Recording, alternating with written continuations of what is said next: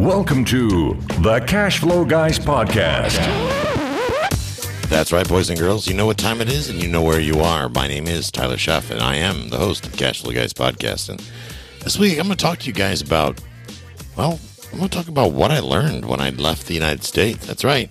Packed up my stuff, went to the airport, got my passport all situated, and I left the United States. That's right. Out of the U.S., south of the border, crossing into no man's land, going to a new country, learning new things, experiencing new things. Now, some of you are probably thinking, man, I knew that dude was up to something. He left the country. Maybe he was one of those people that said if Biden got elected, he'd leave the country. Who knows, right? Well, don't get too excited too quick. I came back. So, spoiler alert, I'm back. I'm back in the U.S. But while I was gone, I learned a lot of things. I always learn things when I travel.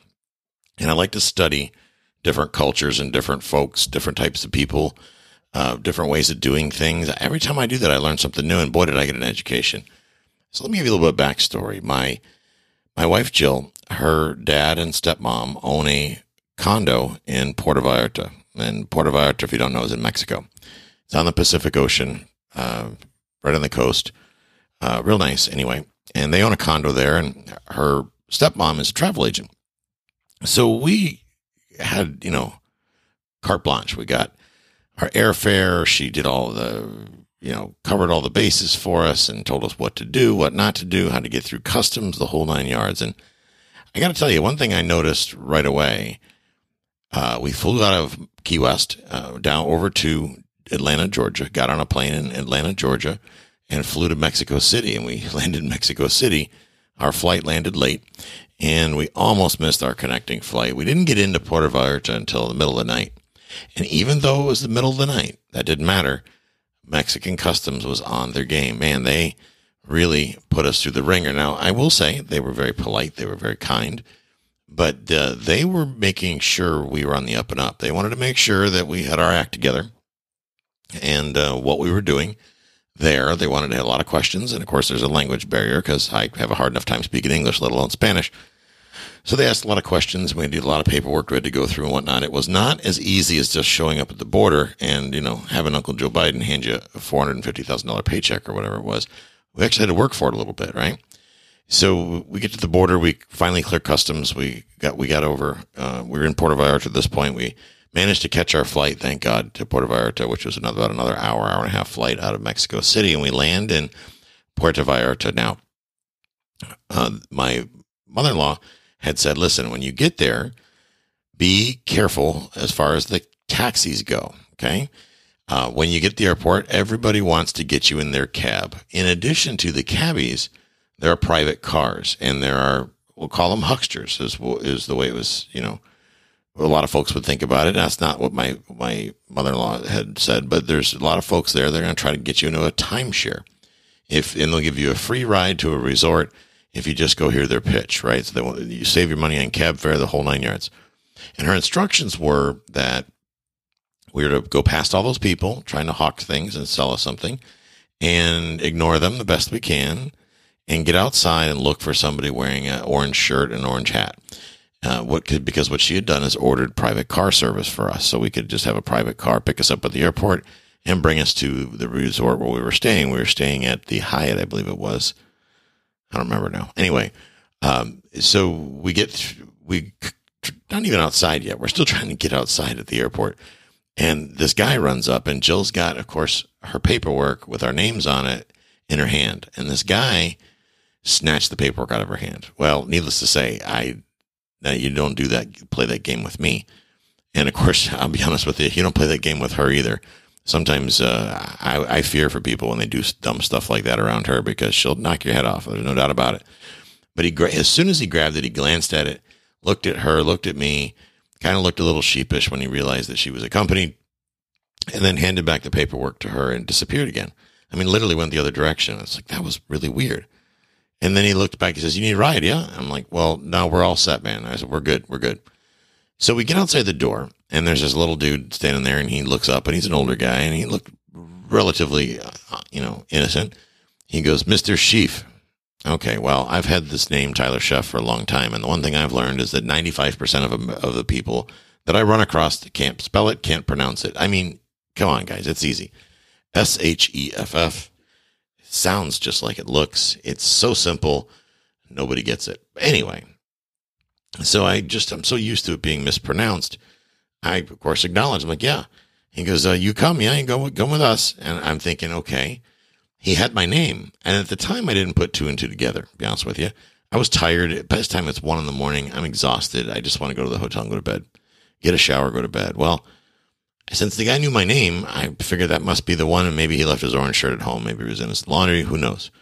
So we get in this cab and as soon as we pull out of the airport into, I'll call it the economy, into the world, he says, where you go?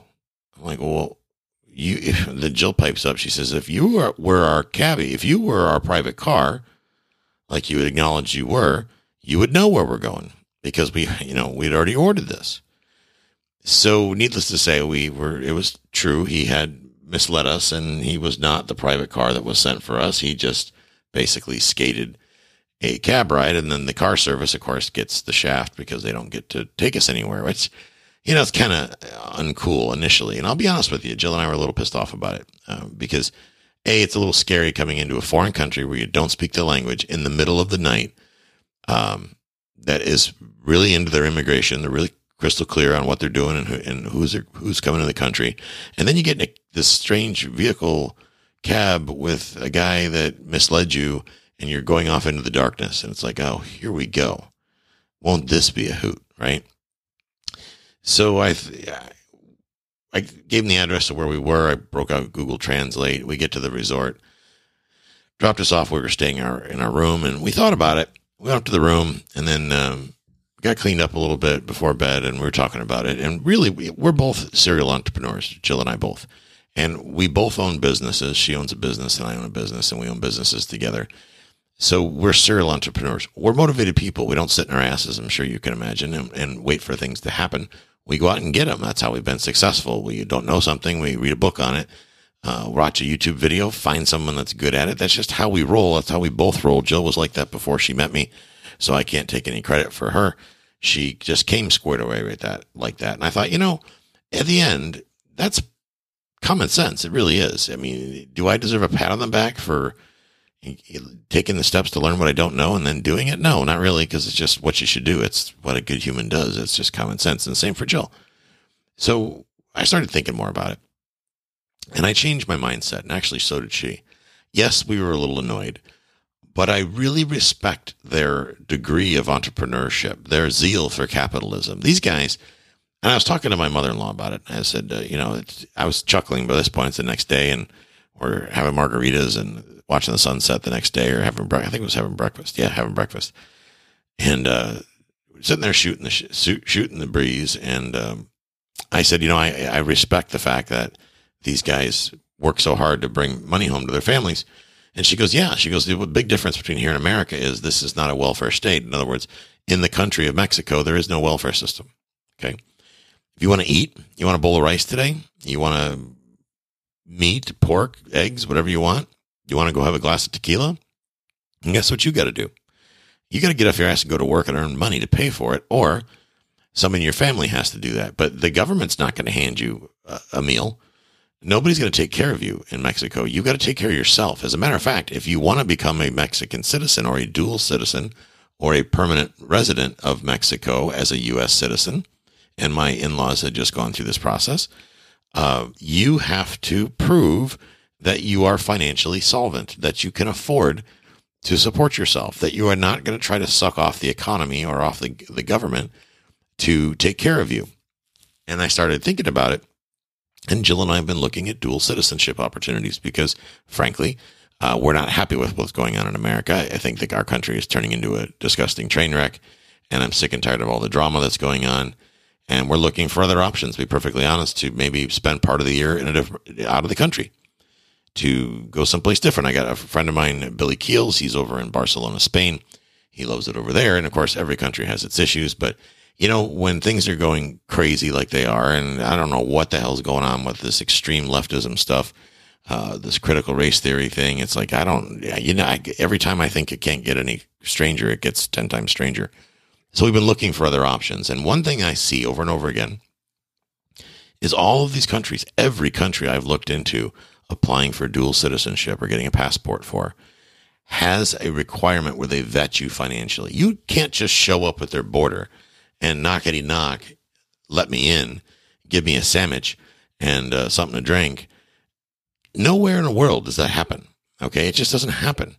And a lot of borders, they will shoot your ass if you show up and you don't belong there. You're some sort of refugee. But good old US of A, we not only bring people across the border illegally so they'll vote, we hand them 425,000 or 450,000 because we wronged them, because we didn't let them in. We didn't allow them to violate our laws, so we're going to pay them. I don't understand the logic in that.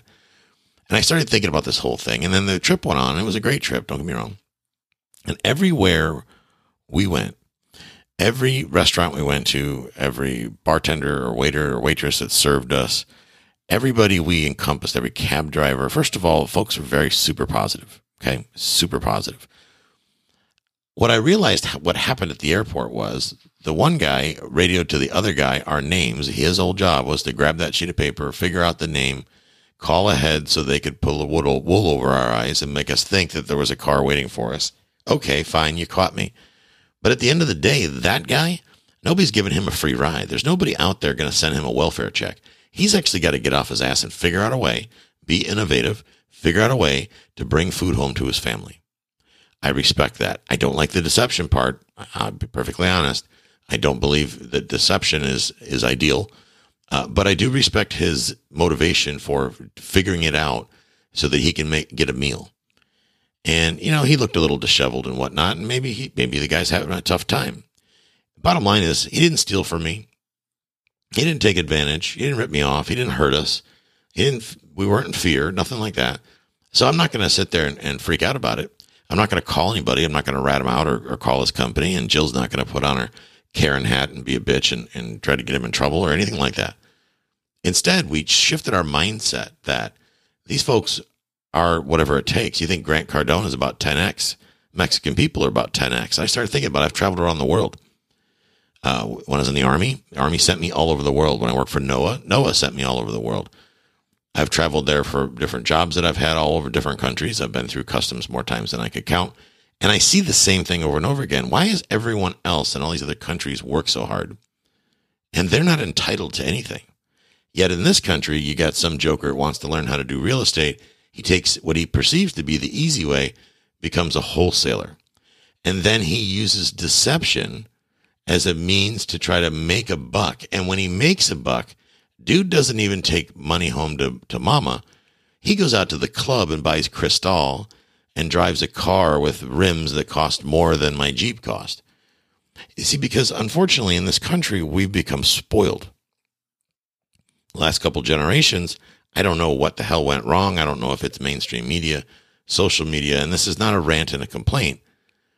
But you got to ask yourself, if you're not where you are in your life, how many of you listening to my voice right now are blaming something else for being the problem? For example, I hear lots of people all the time reach out and go, Tyler, I don't have any money. And if I could just do a little bit of one real estate deal, it would change everything. And then the next thing is they're begging me for free access to one of my courses, or they want to take part in my coaching, or they want me to introduce them to Larry Harbolt or Peter Fortunato so they can suck off of them and do things, get things for free from one of these guys. And it doesn't make sense, because here's the thing. If you're so messed up, you're broke, as I'd said a few episodes ago, real estate isn't your game. If you're having a tough time financially, if you're not the type of person that has the ability to earn, and you don't have the wherewithal to go out and get after it before you get into real estate, dude, real estate's going to eat you up, spit you out. Okay. You're going to get crushed in this industry. This industry is for people that want to work. Now, that said, the people that go out there and do the right thing and add value, and they're wholesalers, whatever, they put out great deals for their investors. They're honest about the issues with the property or issues with the title. They help sellers out of unfortunate situations. They don't do bait and switch stuff with paperwork. They don't play games with title insurance. They don't feel the need to double close because they give so much value. Nobody gives a damn if they're making 50 grand on the deal, 100 grand on the deal. It doesn't matter, because the buyer is still getting a great deal nonetheless. See, in another country, you'd be applauded for making $150,000 on a wholesale transaction. But in this country, you're kind of a scumbag. That's part of the problem, guys. We got to change our mindset. As real estate investors, you absolutely have to have a massive mind shift change. Okay.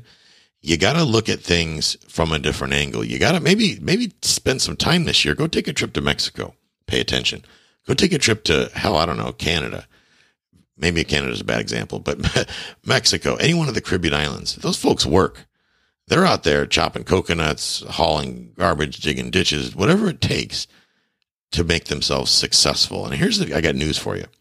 Nothing that I do, and I mean nothing I do, is rocket science. It's a fact. I'm not some whiz kid mathematician. I am not some Excel spreadsheet guru. I don't have an accounting degree. I didn't even go to college, and I barely graduated high school because I was too busy chasing girls and smoking pot as a kid to even bother doing well in school. You look at my grades from high school. A couple of years ago, I pulled my transcripts for something I was doing. I don't remember what it was. And I was just mortally embarrassed by my grades. I was a terrible student back then. But you know what? I had a different mindset. And if I can change, I know you can change. Okay? I know you can change. I know that anybody can do what I do that has the gumption to do it. I know that if you're having a tough time, maybe you're that airline pilot who's so busy flying planes, you don't have time to go out and find a deal. Well, you know what? There's solutions for that. It's called Key West Cash Flow. It's called getting involved in our fund. Talk to my partner. Go to keywestcashflow.com/call. Book a call with us. You can retire. You can build your nest egg. You can earn a profit. It's absolutely possible, but you have to take the first step. Now, I hear people going, well, I'm not going to invest with anybody else because I want to keep all the money for myself. And yet they don't even do anything for themselves. They don't take a course. They don't hire a coach, a mentor, nothing like that. They don't even go to the library and get a book, but they feel miraculously somehow they're going to figure this stuff out. Maybe they'll sign up for one of these guru courses and they'll send a couple of mailings of direct mail. They'll max out their credit card and that's that. But that's not how it goes, guys. When you do this, you got to commit. Okay. You got to say to yourself, no matter what, I'm going to pull this off. If you are an attorney or a airline pilot, or I don't care if you're a neurological surgeon and you want to make it in this business or in your own business, you want to be the best surgeon on the planet and money stands in your way. There's a million different ethical ways to get money, guys. You know, maybe sometimes there's the doctor has to go out and deliver pizzas while he's working his way through med school. Because guess what? He wasn't born with a silver spoon in his mouth, or she wasn't born with a silver spoon in her mouth. Maybe mommy and daddy don't have that trust fund set up for them. But I'm here to tell you that none of the successful people, when I think about all the people that you might also think about that are uber successful, they didn't really do anything epic to get there, except for be willing to get uncomfortable and be willing to learn. And that is the core principles that you just got to get behind to get to where you want to go. I know I spend a lot of time around pilots. I enjoy pilots. They think like I do. We're all engineer brains, right? I want the facts. I want the details. These guys, they'll lose their marbles if their landing is terrible, but they'll go out and do a lousy deal. They'll pay $300,000 for a duplex that rents for $500 a month and never admit that they did a crappy deal because they're just not simply willing to admit that didn't do it right and they blew it. They think that it's a sign of weakness to invest with other people, to ask for help. There's no logic in that, guys. And if you're an attorney or you're a doctor or you're a high net worth individual and you're afraid to ask for help, that tells me you're an employee and you're not an entrepreneur. You don't have the entrepreneurial mindset, because entrepreneurs know that the only way you get to extreme wealth, to uber wealth, to really become wealthy is to admit that you need help, that you got to team up. When I first came down to Key West, see, I've had a lot of doors slammed in my face over the years. Coming down to Key West, and you talk about good old boy network, I implore any of you to get on the phone and try to put a deal together that'll stick in Key West. It won't work, because if you don't live here, if they don't see you in Old Town, if they don't see you walking down the side streets and nobody knows who you are in a town like this, you're not going to get very far, which is why I packed up my family and moved to Key West so that I could go out and put deals together and get to talk to people. I've joined the Chamber of Commerce. I've been to the city council meetings, code enforcement, planning division. I just joined the Key West Ambassador Program, where I get to be taken around by city leaders and introduced to every single entity in the city and really truly learn how the city of Key West works. I've been doing that now for quite a while, but I'm going to deep dive in this program. It's a volunteer program of the city of Key West. I'm doing it because I'm going to be a bigger, badder real estate investor, because I'm going to take down some big deals. Guys, last week I was walking a property. It's beautiful, beautiful property. It costs more money than I can even imagine. I still, to this moment when I'm underwriting it, keep leaving off a damn zero because I can't believe it's like $18 million. It's nuts, $18 million, guys. But you know what?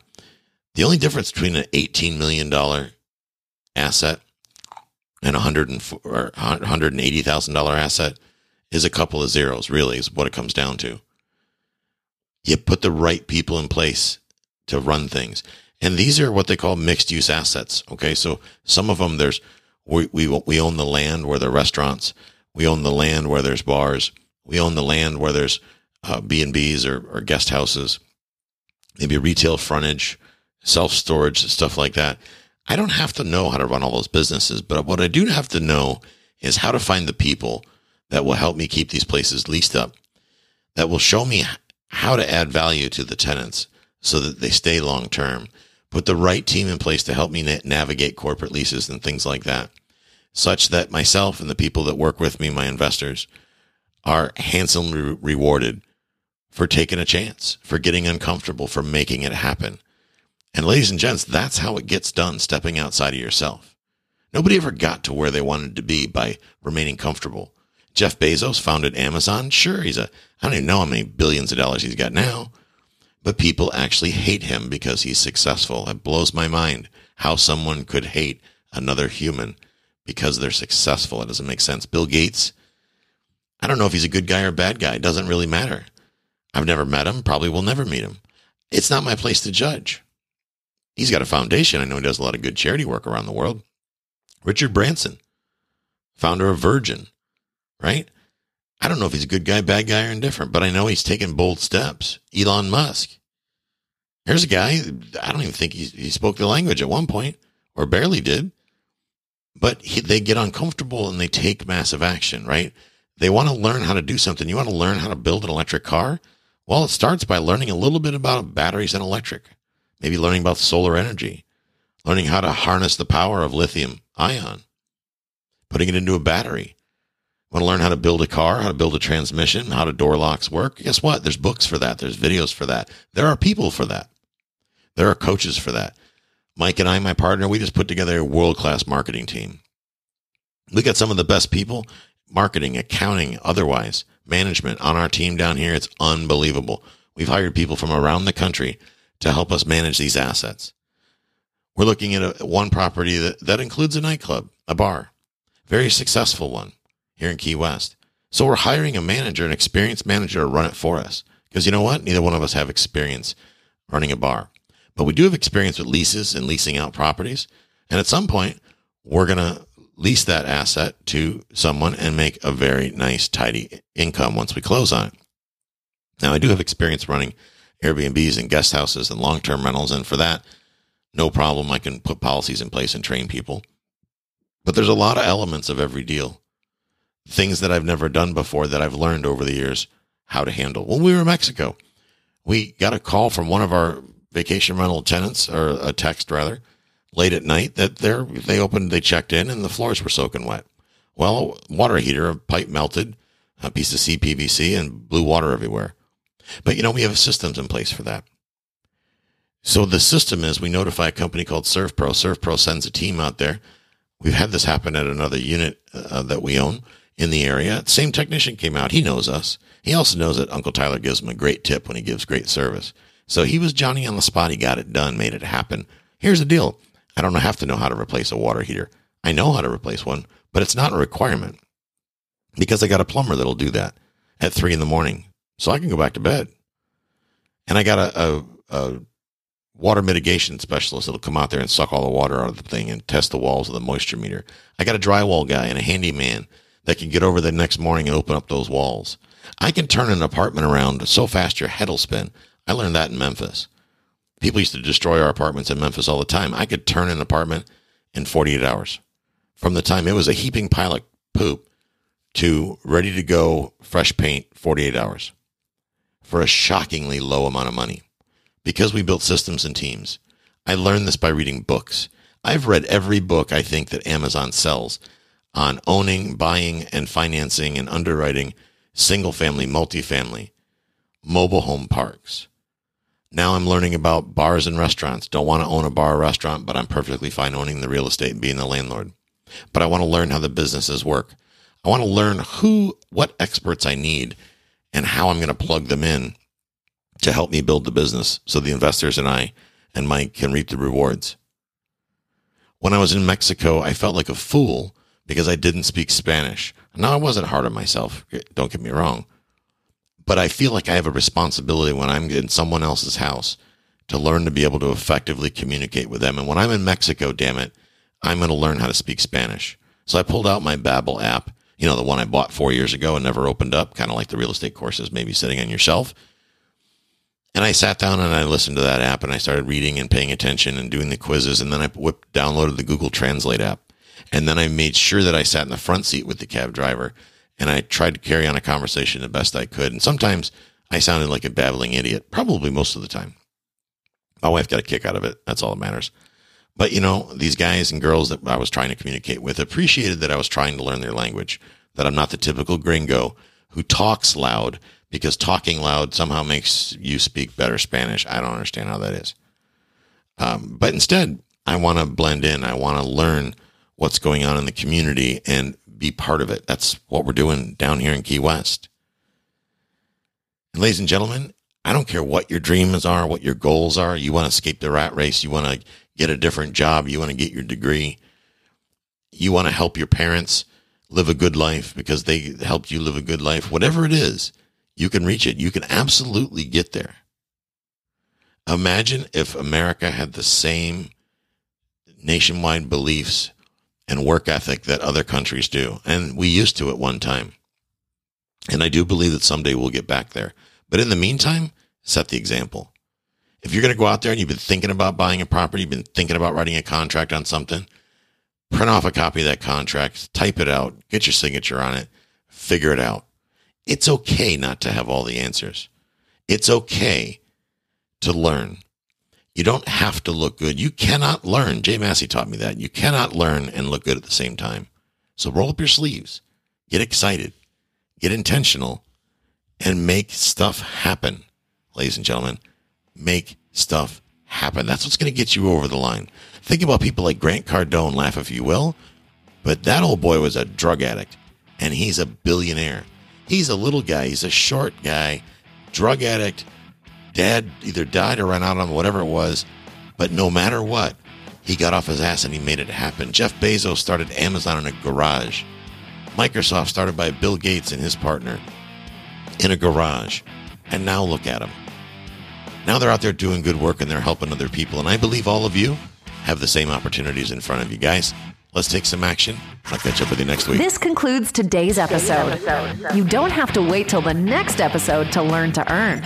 Head over to cashflowguys.com and contact Tyler and his team for more powerful tips and ideas so you can start generating multiple streams of income and escape the rat race.